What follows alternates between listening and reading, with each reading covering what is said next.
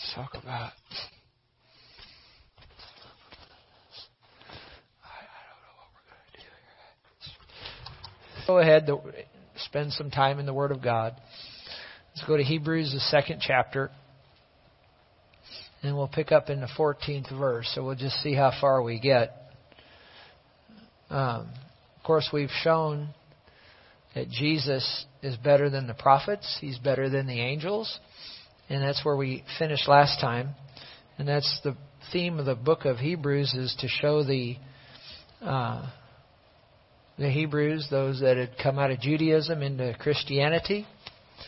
They were contemplating going back into Judaism, and Paul wrote this. The main theme was to let them know that Jesus is better. Don't turn back into Judaism. And it's interesting as you read the book of Hebrews with that in your thinking, how many different, we will see it tonight, how many different phrases Paul uses to warn them not to give up and turn back. Remember, they were under a lot of persecution, a lot of tests and trials.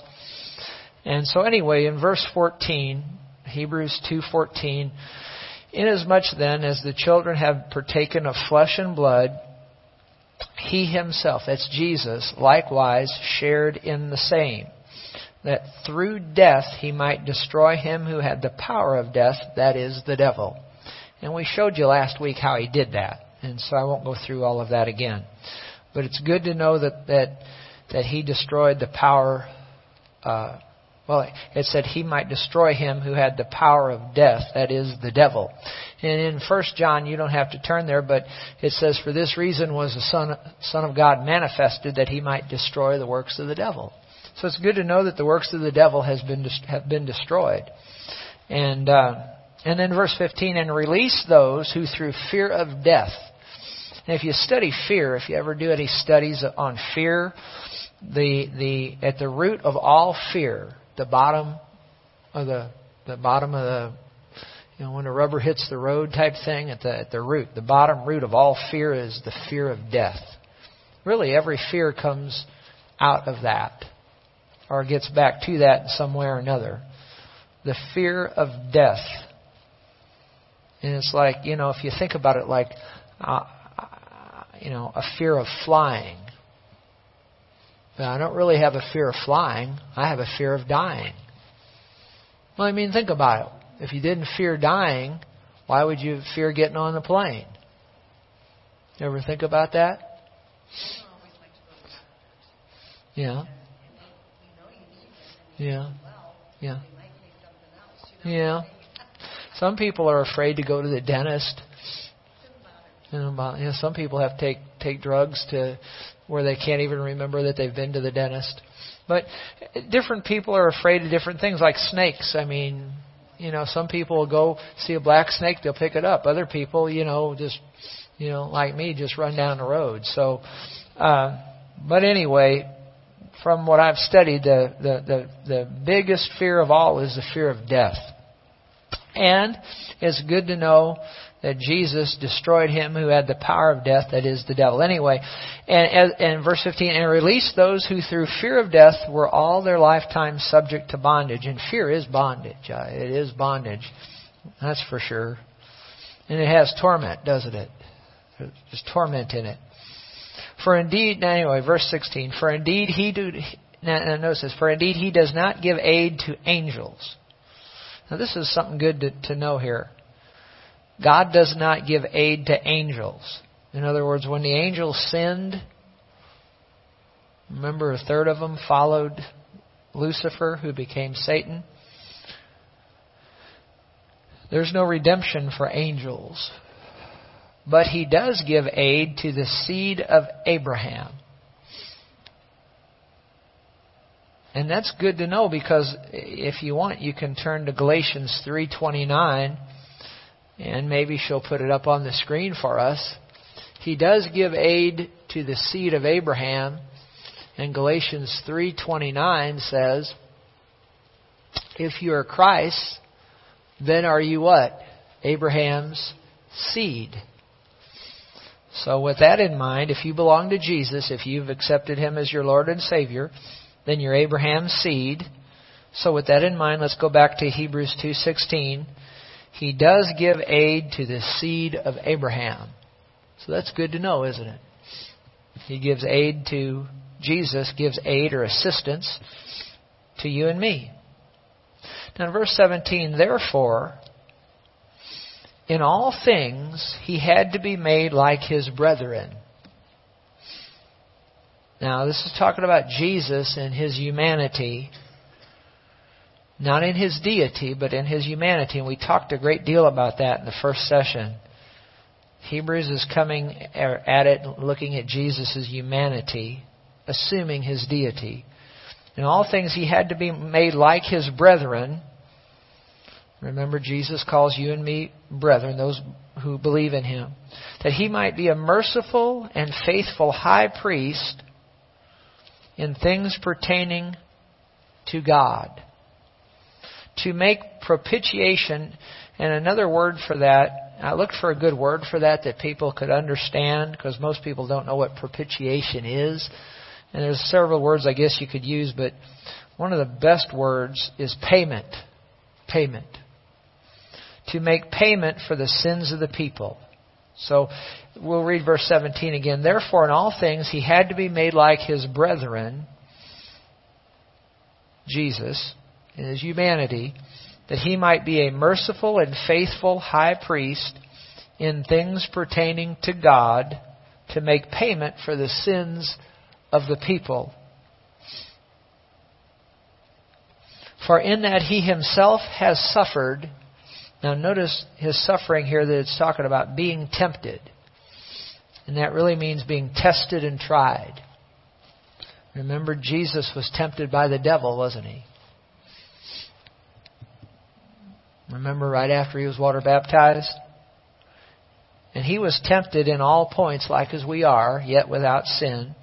So in that He Himself has suffered, and you see the resisting temptation is a suffering, isn't it?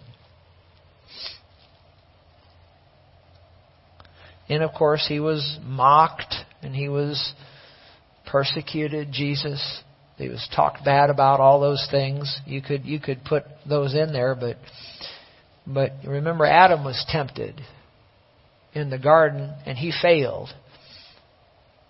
But Jesus was tempted and there was a suffering process in there. The Bible talks about the sufferings of Christ as it pertains to you and me. It doesn't have to do with sickness and disease and bearing that. He bore that.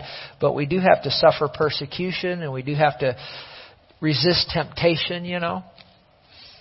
But it says in that He Himself has suffered being tempted. Notice, Jesus is able to aid those who are tempted. Isn't that good to know? That He is able to aid those who are tempted. And with that in mind, it would really be good to go to Hebrews 4 verse 14, because Hebrews 4 verse 14 through 16 gives us a little more on this, and we're studying the book of Hebrews, so we'll just look at this now. Seeing then that we have a great high priest, and as we go along in the study, we'll see that Jesus is better than the priests of the Old Testament. But we have a great high priest, talking about Jesus, who has passed through the heavens. Jesus, the Son of God. And then he says, let us hold fast our confession. See, I underline that because he's talking to a people that are looking at walking away from Christianity, walking away from Christ. He says, let's hold fast our confession. Interesting.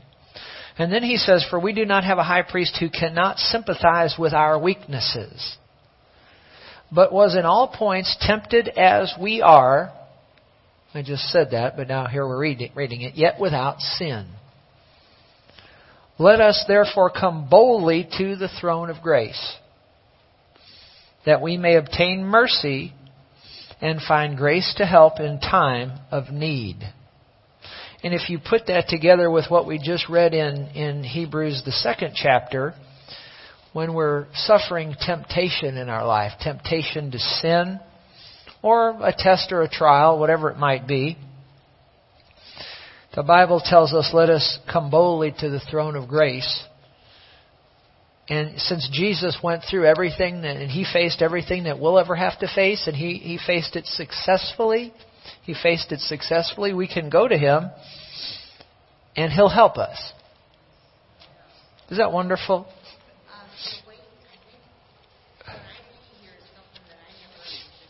Okay. I used to ask for grace and then, Yeah. where was it? Okay. Uh-huh. What was I supposed to look for? What was I supposed to do? Uh-huh. This whole fast your confession. Mm-hmm. That's when you need to start speaking the word of God. Yeah. About like I am the righteousness of Jesus Mm-hmm. Christ. You need to fill yourself with it. Yes, fill yourself. Before, I was just like, okay, and I still believe, but it just never seemed to work. Uh-huh. But now I see that you're supposed to say something, Mm-hmm. do something. Mm-hmm. That, Yeah. Well, that's good. And it's been helpful to you. Yeah. Well, good. Good. Excellent. Yes, His grace is sufficient. Yes. For whatever you're going through. You know what? I think, and it's not, all the word is anointed. Yes. But I think some people are all different. A word for me may not be the word you know what I mean? There's some words that fill you and are just what you need, and that's Yeah. your word. Oh, yeah. And that's what you use. Yes. Yes. So, Yeah. And I think it's also interesting when you look at it from my perspective, which you've never pastored a church, but from my perspective is I can teach a message to, however many people. And I can even have an intent of what I want to get across to people.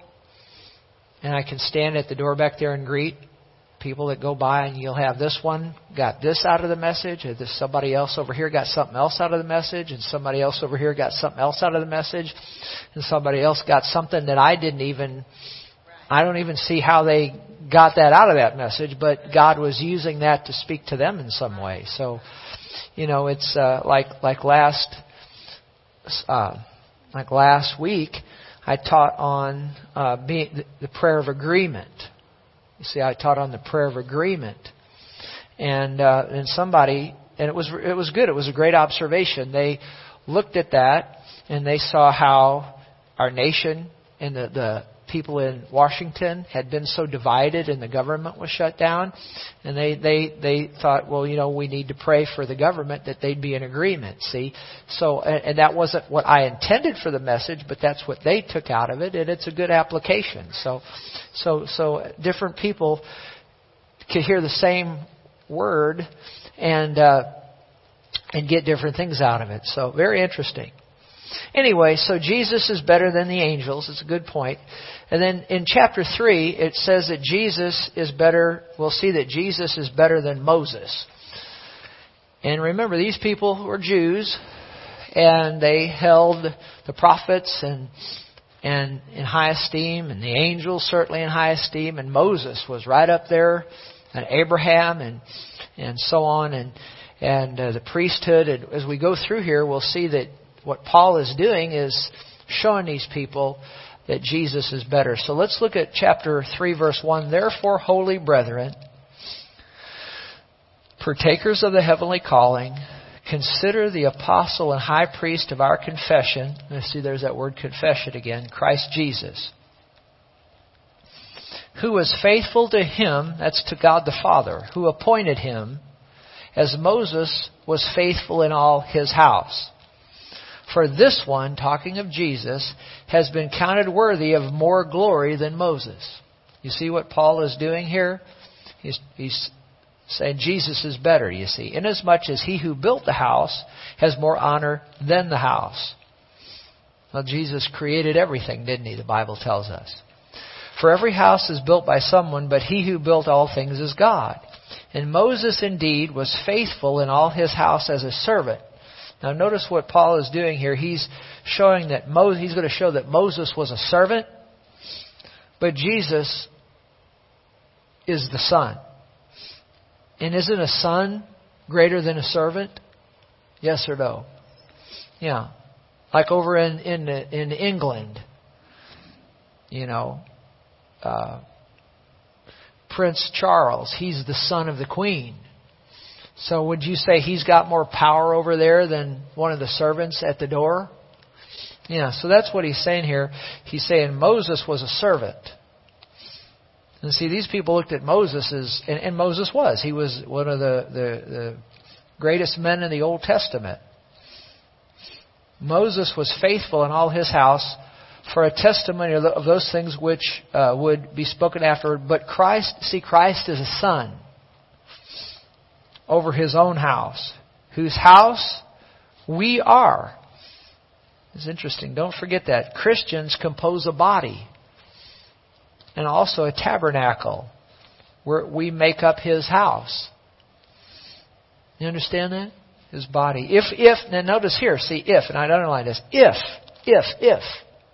See, these people were looking at turning away from Jesus. And he said, if we hold fast the confidence and the rejoicing of the hope firm to the end. You see that? We have to hold fast to the Lord Jesus. We hold fast the confidence and the rejoicing of hope firm to the end. You see, that makes more sense to me, realizing who he was writing it to. He was writing this to a group of people that were thinking about, because of the tests and the trials and everything they were going through, they're thinking about walking away from Jesus. He said, if we hold fast, he's saying you got to hold fast to the confidence and the rejoicing of hope firm to the end. Didn't Jesus say those who endure to the end will be saved? Didn't he say something like that? And then he starts quoting from the Old Testament. And what he's going to do now, what Paul's going to do now in these next several verses, is he's going to compare the Israelites who came out of Egypt, who were led by Moses in the wilderness. Remember those people? Remember the same people that made the golden calf? He's going to use these people to try to speak to these Hebrews that he's writing this letter to. And so let's read this and look at it. Therefore, as the Holy Spirit says, today, if you will hear his voice, do not harden your hearts as in the rebellion. That's talking about, remember when the people came out of Egypt and they rebelled against God, didn't they? And they grumbled and complained and built the golden calf and all of that. You remember that? In the day of trial in the wilderness. See, these people were under trial. And he's saying, remember these people. He's saying, think all the way back to Moses. He just told them Moses was better. He just told them that Jesus was better than Moses. And now he's going to, as I said, he's going to use the people that Moses led who were rebellious. He's going to use those people to try to, he's going to use them as an example, and he's going to say, remember, he's going to say to the Hebrews, remember what they did and don't do what they did. Did you get that? Okay. So with that in mind, let's go through here. Verse 8, do not harden your hearts as in the rebellion in the day of trial in the wilderness, where your fathers tested me. This is God speaking now. Where your fathers tested me, tried me, and saw my works 40 years.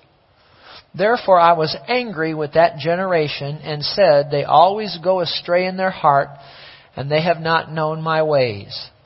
So I swore in my wrath, they shall not enter my rest. And you know, the bulk of them didn't, did they? Just Joshua and Caleb were the only ones that got to go in the promised land. They shall not enter my rest. Then notice verse 12. You underline verse 12 or highlight it or something. Beware. See, he's warning these people. Beware, brethren, lest there be in any of you an evil heart of unbelief in departing from the living God. Remember, I brought this out the first night of the class. In departing from the living God. Do you see that? He's warning them, don't do it. An evil heart of unbelief. interesting, when we think of evil, a lot of times we think of, cussing or getting drunk or cheating on your spouse or stealing, or committing murder or whatever it is. But notice, and those are all evil, all right, don't misunderstand me, but notice what else is evil. What is evil? Unbelief. Just said it, didn't it? And a lot of people wouldn't see. If we brought in here, remember the old band from years ago, Black Sabbath? How many remember that? You remember Black Sabbath? What about Ozzy Osbourne? He used to bite the head off of bats in his concerts. I don't know if that was real or not, but that evil, right? And we would never let probably Black Sabbath come in here and perform, would we? Because we'd consider their music what? Evil. But it's amazing how much doubt, and I'll put myself in there too, how much doubt and unbelief walks through that door back there on a Sunday morning. Do you ever think about that? And God, I'm not putting anybody down. God says it's what? It's what? It's evil. Wow.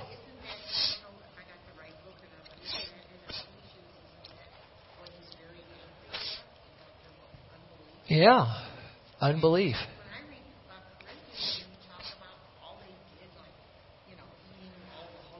Yeah. And it doesn't even sound like a Christian church, and yet he seems more angry in Ephesians, Paul does, than he is. You know why that is? Because Ephesians was one of the most taught churches and one of the most mature churches in spiritual things, and the Corinthian church was a bunch of spiritual babies. And so, it's I think any parent, you're gonna put up with more junk out of a little bitty baby than you would out of, like, if I had a bunch of little kids in here that were, talking and throwing paper at one another, I'd ask them to stop it. But at a certain point, kids are kids. You know what I mean? But if Dale and Donna were sitting over there right now, throwing paper at one another, disrupting the class, I wouldn't put up with as much out of them, and I'd probably speak more sternly to them than I would, You follow what I'm saying? And I think that would answer your question. But this unbelief here, we could also qualify it just a little bit more. He's talking about all unbelief is evil, I think, but he's really making reference to is in departing from who? From the living God. And that's evil. Okay? So I want to qualify that. And then he tells them, exhort one another daily. And encourage one another. My wife did a little thing on encouragement that was so good. I'm going to have her share it sometime, maybe with the whole church. It'd be great. But we need to encourage each other daily. I even need encouragement, believe it or not. We all need to be encouraged. While it is called today, lest any of you be what? Hardened through the deceitfulness of sin. And something you can learn about. See, they were in danger of being hardened, their hearts growing hard because of the afflictions and persecutions, being kicked out of their families for receiving Christ. And, at last, you get treated bad long enough, it'll harden you, You know what I'm talking about? It'll harden you. And there's something about sin that's very deceitful, and the longer that it's practiced, the harder your heart will become, and it'll get hard. Your heart will become hard, and you don't even realize. It's like hardening of the arteries in the human body. Now, correct me if I'm wrong, Diane, but can people have hardening of the arteries and they not even know it? Yeah. Is that true? Yes. And so we could have, our hearts can become, dull, as we'll see as we read on, dull and hardened, and we not even be aware of it. And unbelief is sin, isn't it? Unbelief is sin. The Bible says all that is not of faith is sin. The Bible says that in another place. So he's just warning them and exhorting them and encouraging them.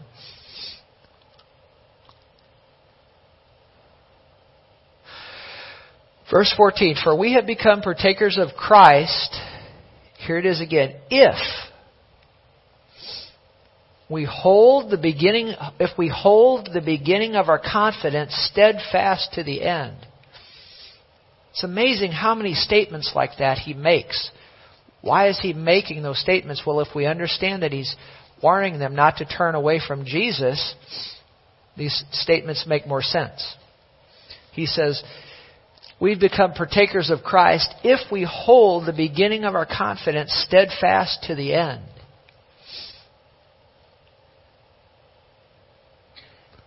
And then verse 15, while it is said, today if you'll hear His voice, do not harden your hearts as in the rebellion. So he says that again. He's reminding them of the Israelites who were rebellious. Verse 16, for who having heard rebelled?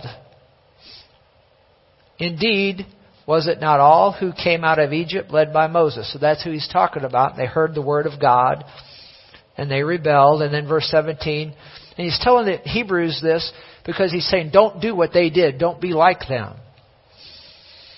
Now with whom he was angry 40 years. Remember, they were in the wilderness for 40 years. Took them 40 years to make a 2-week trip, and they never did finish the trip, did they? Was it not with those who sinned, whose corpses fell in the wilderness? And to whom did he swear that they would not enter his rest? But to those who did not obey, which was all of them except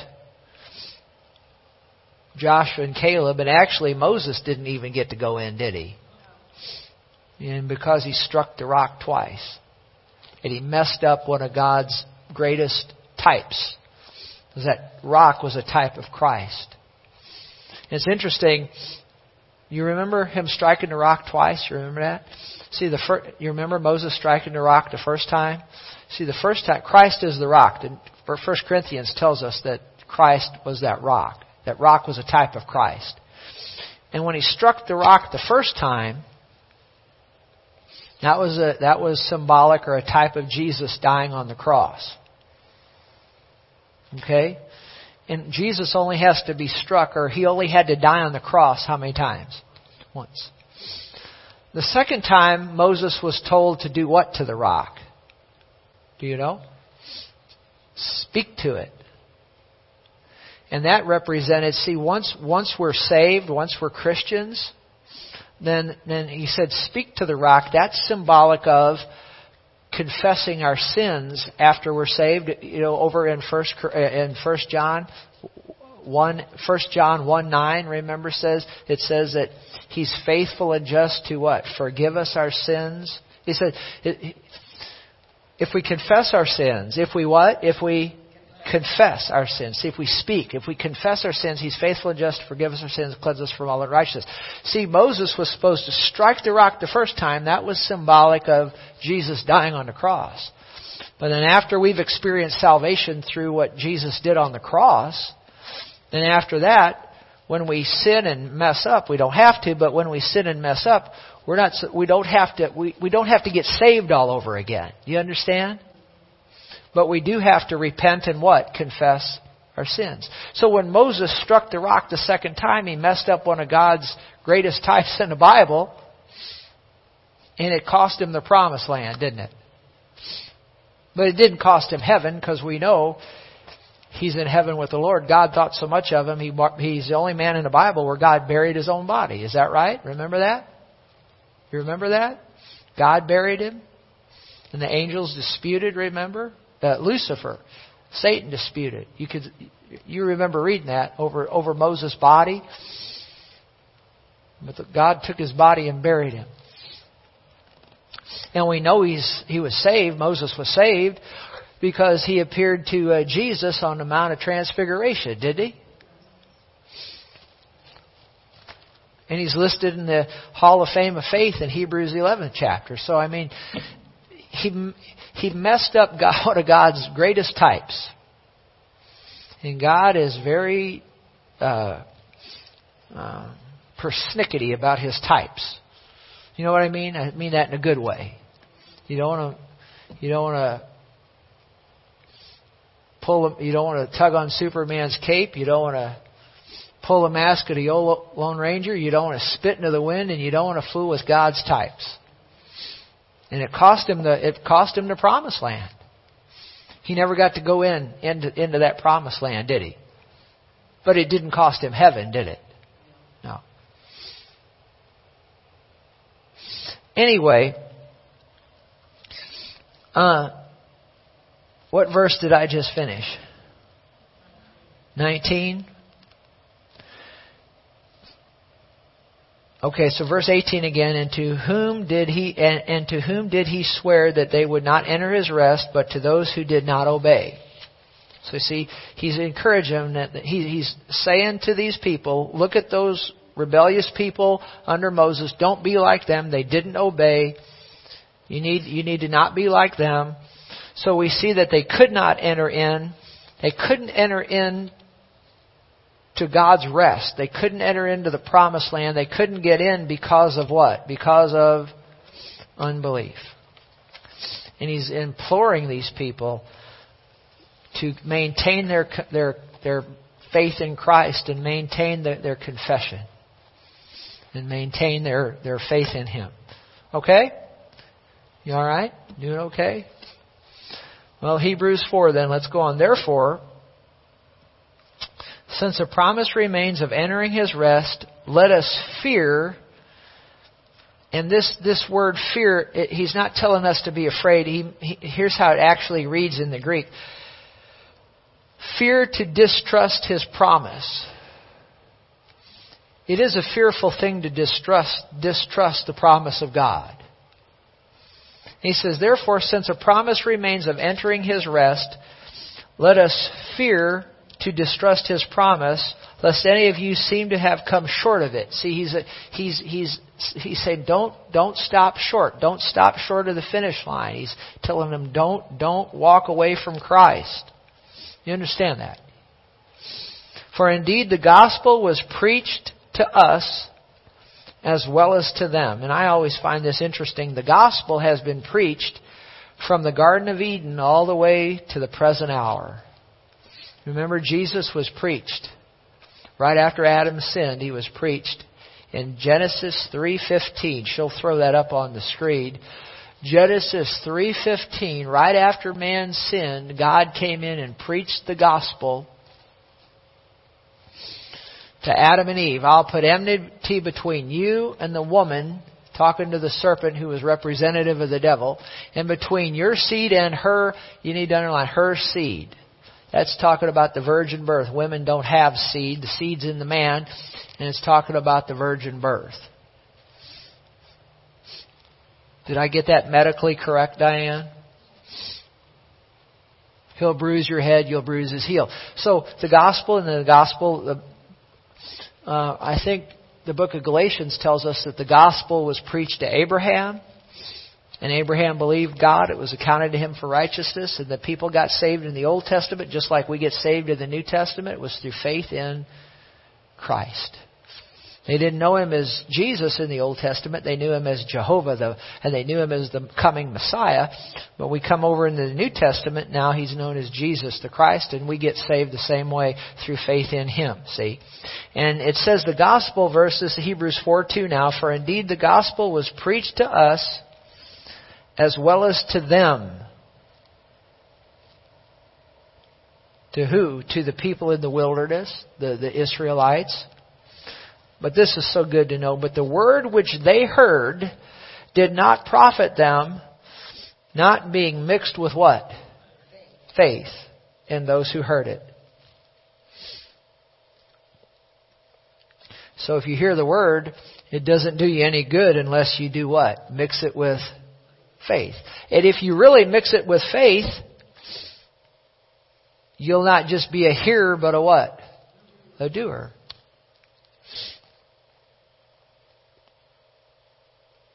Verse 3, for we who have believed do enter that rest. So if you're a believer and you maintain your faith in Christ, we've entered the rest. Isn't that wonderful? As he said, so I swore in my wrath, they shall not enter my rest, although the works were finished from the foundation of the world. Isn't that wonderful? And all they had to do was believe God. And they didn't. They heard the word just like we heard the word, but he just told us they didn't mix it with faith. And once you mix it with faith and you believe on Christ, you enter into the rest. You enter into rest. For he has spoken in a certain place of the seventh day. He said, God rested on the seventh day from all his works. And again, in this place, they shall not enter my rest. That was the people of the Israelites, is because they didn't believe. They had that evil heart of unbelief. And they were grumblers. And you find me a grumbler and a complainer, and I'll find you somebody that doesn't believe. Well, that's pretty tough, isn't it? There's some doubt and unbelief somewhere in their life, somewhere. You okay with that? That was a pretty tough statement, wasn't it? Grumblers and complainers. I've been doing this a long time. And grumblers and complainers, when you get down past all of the grumbling and complaining, there's an evil heart of unbelief in there someplace. I'm not saying that grumblers and complainers are all lost. I'm not saying that, but there's a lot of doubt and unbelief in there.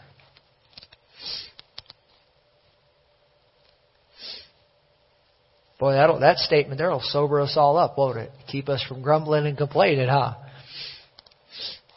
Well, the gospel doesn't have an impact in your life. No. It really doesn't. And that's the difference.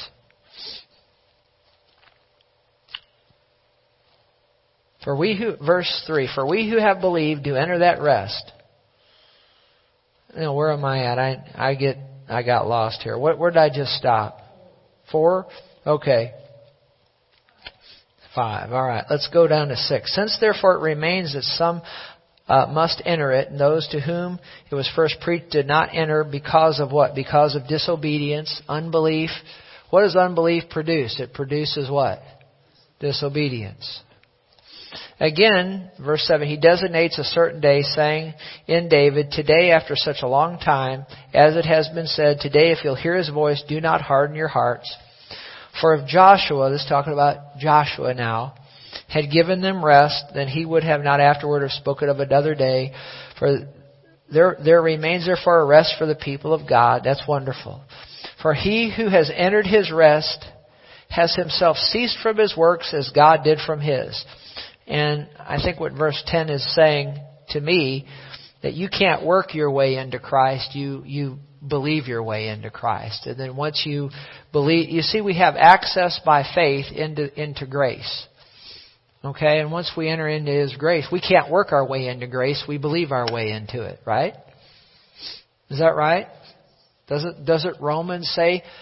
I think Romans 5:1 says, having access by faith. Let's see what Romans 5:1 says. Therefore, we have peace with God through our Lord Jesus Christ. What does verse 2 say? There it is. Through whom also we have access by what? Into this grace in which we stand. See, you believe your way into faith. You don't work your way. You believe your way into grace. You don't work your way into it. And that's what a lot of Christians try to do. All of us. Sinners try to work their way into the grace of God, and then even after we get saved, you'd be surprised how many Christians I talk to that I'll stand in front of a class of many or few, and I'll say, now that you're saved, and I'll ask people, I'll say, do you think, how much does your good works contribute to you going to heaven? And you'll be surprised how many people think, I'm talking Christians, think that well, I went to church so many times, and I was water baptized, and I tithed last week, and but it's grace. Remember, grace We're saved. Faith in Jesus plus nothing equals salvation. Faith plus nothing. How do we get into His grace? Through what? Through faith. Not by works of righteousness, but by faith. And once you see, religion will teach you that you got to work your way in. But you can't. You believe your way in. Through faith and belief, same thing. You see what I'm saying? Or are they Christians? If they have faith in Christ, they are. If they have faith in Christ, they're saved. Yes. But what I'm trying to get across to you is that you'd be surprised how many people think that paying tithes helps them get to heaven, even after they have faith in Christ, or by coming to church regular, or by doing good deeds. Get your rewards at the judgment seat of Christ.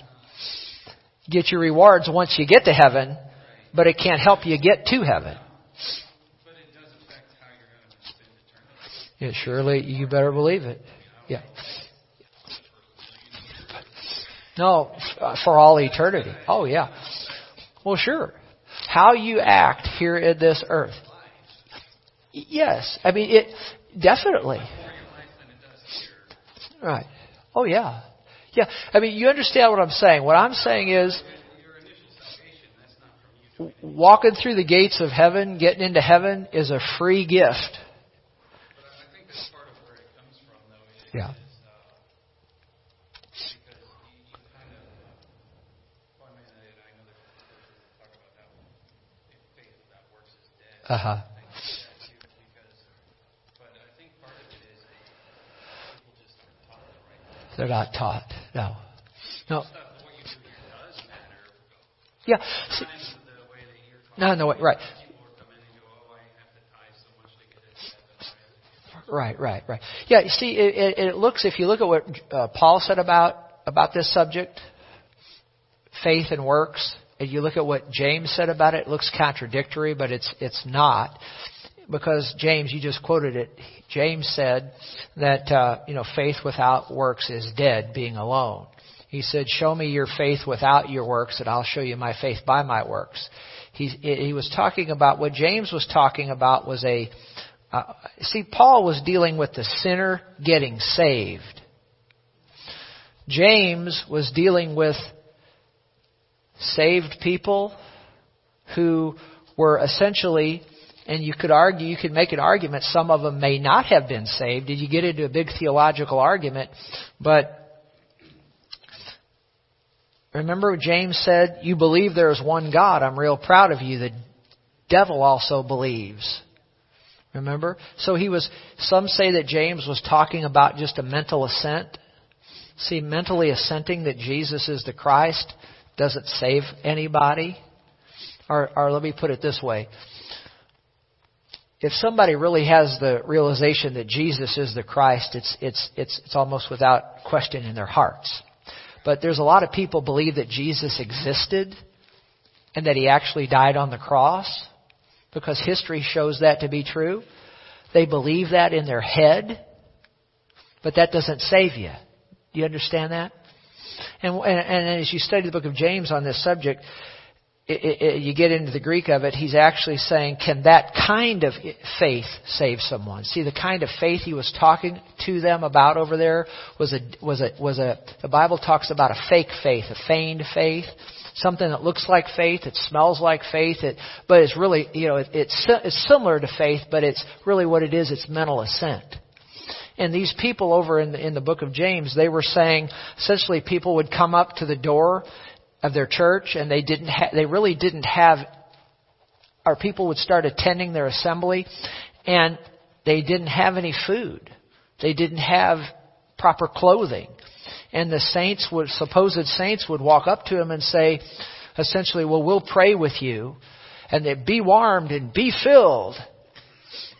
And they had means to help them, but they didn't.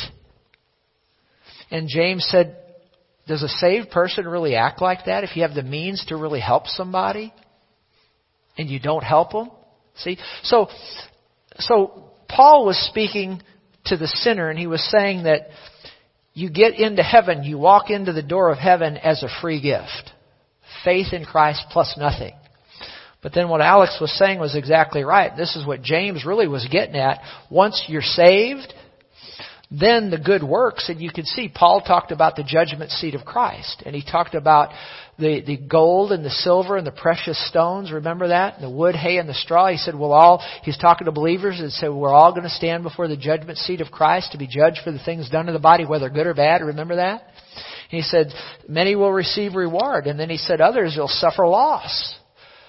Your works will be burned, but you yourself will be saved. Yet so is through the fire. Why were they saved? And they didn't have to go to hell, but they spend eternity without reward. They miss hell, make heaven, no reward. Why did they make heaven? They shall suffer loss, but they themselves will be saved. 1 Corinthians says that. Why is that? Because they had that simple faith in Christ. You understand what I'm saying? So, this is what I had to get through to my mother, and thank God I got it through to her. Faith in Jesus is what gets you saved. But once you're saved, then we're supposed to be full of good works. And those good works are important for eternity. And they can make your life better down here too. God will bless you down here and He'll make your life real good in eternity. I've said this for years, and you can see it in the Scripture. If you want a good assignment in the millennium and into eternity, what you need to do is be real faithful down here. Be real faithful, and attend church regularly and pay your tithes and walk in love and all those things. But my point is, those things don't get you into the saving grace. What gets you into the saving grace is faith. Are you okay? Did I make that clear? Are you sure? Yes. Yeah.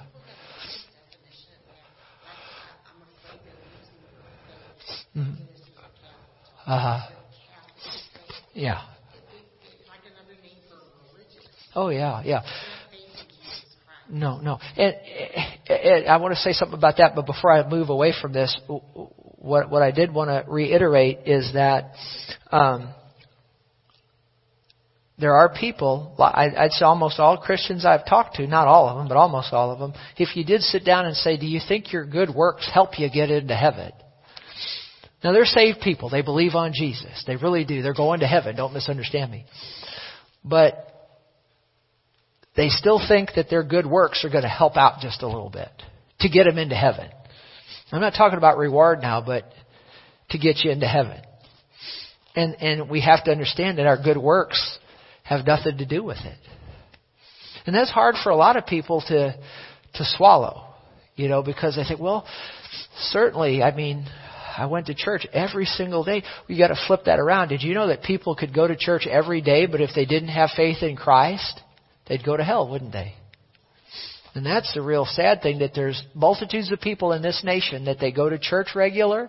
They're on the church rolls. They've been baptized in the church. They serve in the church. They pay tithes, all of that. They're even good, nice people. But they've never heard the gospel message of that you have to place your faith in the Lord Jesus Christ. Isn't that something? And that's the saddest thing, is to live your life in church your whole life and die and go to hell. Isn't that horrible? Now back to what you were saying, it's faith. You ask people, I'd guarantee it to you, you can ask people that come to church, what is faith? And they wouldn't be able to tell you. And all you have to do is go to Hebrews, the 11th chapter, the first verse. It'll tell you exactly what faith is. And she'll put it up there in the Amplified Bible, and it'll tell you exactly, give you a Bible definition of faith, right? Right here at Hebrews 11:1 in the Amplified Bible. Now, faith in math means equal sign. Right? Is equal sign. Now, faith equals, what is it? It is the assurance, the confirmation, the title deed of the things we hope for, being the proof of things we do not see, and the conviction of their reality. Faith perceives as real fact what is not revealed to the senses. That's what faith is right there. Let's put it up in the King James. Faith is the substance of things hoped for, the evidence of things not seen. And if you ask people, I'm even telling you people that's come to this church for 20 years and you ask them what faith is, I'd be interested. I'm not putting anybody down. It'd be interesting to see what kind of answers you would get. And a lot of times if you ask somebody about faith, just what you said, say, what is faith? They'll say, I'm a Baptist. I'm a Catholic. I'm a Protestant. I'm Jew. I'm a Muslim. Or whatever. And it's like a name for their denomination or their what faith are you? But it has nothing to do with that. And actually, I wish Baptist had never been I wish that name would have never been put on an organization. I wish Methodist had never been put. I wish Catholic would have. It's all just man-made junk is all it is. Because people think why I say junk? Because people think I'm a Baptist, they're going to heaven. Well, who said? You go to heaven, not if you're a Baptist, not if you're a Methodist, not if you're a Jew, not if you're confused. You go, or a Catholic. And there's a lot of people. When my mother went to heaven, I read the obituaries because I don't read the obituaries. I have read the obituaries maybe 3 times in my life, and I noticed when she went to heaven, they still die in alphabetical order. Did you ever notice that? And I don't understand how that is, but people still die in alphabetical order. Did you get that? That's hilarious, isn't it? But I read there's several dozen of them, because people, die every day. I think they could tell you every second there's just bunches of people die. And I was reading obituaries, and it was amazing how many of them said, member of the such and such Catholic Church, was baptized. They said baptized into the church. Yeah, and all of that. And I'm thinking, my God, if these people died trusting in that, and there's a lot of people that do. I've been baptized when I was a kid. I was confirmed. I was baptized as an infant, confirmed, and they think that they're going to heaven because of that. That's the way they see it. Being water baptized is that removal of initial sin, and it's not even scriptural. And so it took me many years. See, when I first encountered my mom on the subject, she said I was confirmed as a child, and I've been good to the old people. And thank God I had to reposition her. Yeah, and I repositioned her, bless God, and got her to see that we're saved by grace through faith of the Lord Jesus Christ. She placed her faith in Him. We prayed the sinner's prayer. We had a believing heart and a right mind and accepted Him and missed hell and made heaven. Isn't that wonderful? So we could go on and on and on. Let's just close this up here and then we'll go home here. Where did I leave off? 10? All right. Yeah, let's start in 11. Therefore, let us be diligent to enter that rest, lest anyone fall according to the same example of disobedience. For the Word of God is living and powerful, sharper than any two-edged sword, piercing even to the division of soul and spirit, joints and marrow, and is a discerner of the thoughts and intents of the heart. That's pretty powerful, isn't it? And there is no creature hidden from His sight, but all things are naked and open to the eyes of Him to whom we must give account. That's sobering, isn't it? And God sees everything that's going on. Seeing then that we have a great high priest, and we read that just a while ago. So I tell you what, we're done with chapter 4. Why don't we stop here and we'll pick up with chapter 5 next time. We got one more session and we'll try to get through. Hopefully next time we'll be able to finish chapters 5, 6, and 7. And then we'll take a break and then we'll come back later in the year and finish Hebrews. Okay? All right, thanks for coming. God bless you. You're dismissed.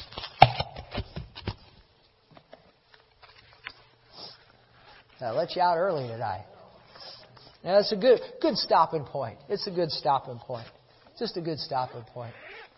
That's why the Catholics are so worried when they do that. Oh yeah. Like Anne's second, he's Catholic or her family. I don't know if they're practicing Catholic that much, but anyway, Yeah. before you. Yeah. And they were all in a panic. Yeah. Yeah. You know, Yeah. Well, you see, but if that's what you've been taught, I guess so. then, and a lot of the people in the Catholic Church, as you well know, that they look to the priest to interpret the Bible. Oh, they look at And they don't look at the Bible at all. you got to be safely used. Yeah. And that's really what the Dark Ages was all about. They wouldn't put the Bible into the hands of, we've dismissed already, wouldn't put the Bible in the hands of the people. They wouldn't let it be. Oh yeah. And then see, Martin Luther rose up and said the just live by faith, and that was a 95 thesis or whatever it was, and then you had those Tyndale and those guys come along and they translated the Bible into the language of the people. Well, the Catholics also say it is the first church. This is Christ's church. It's not. No. The book of Acts. Yeah, it's unbelievable.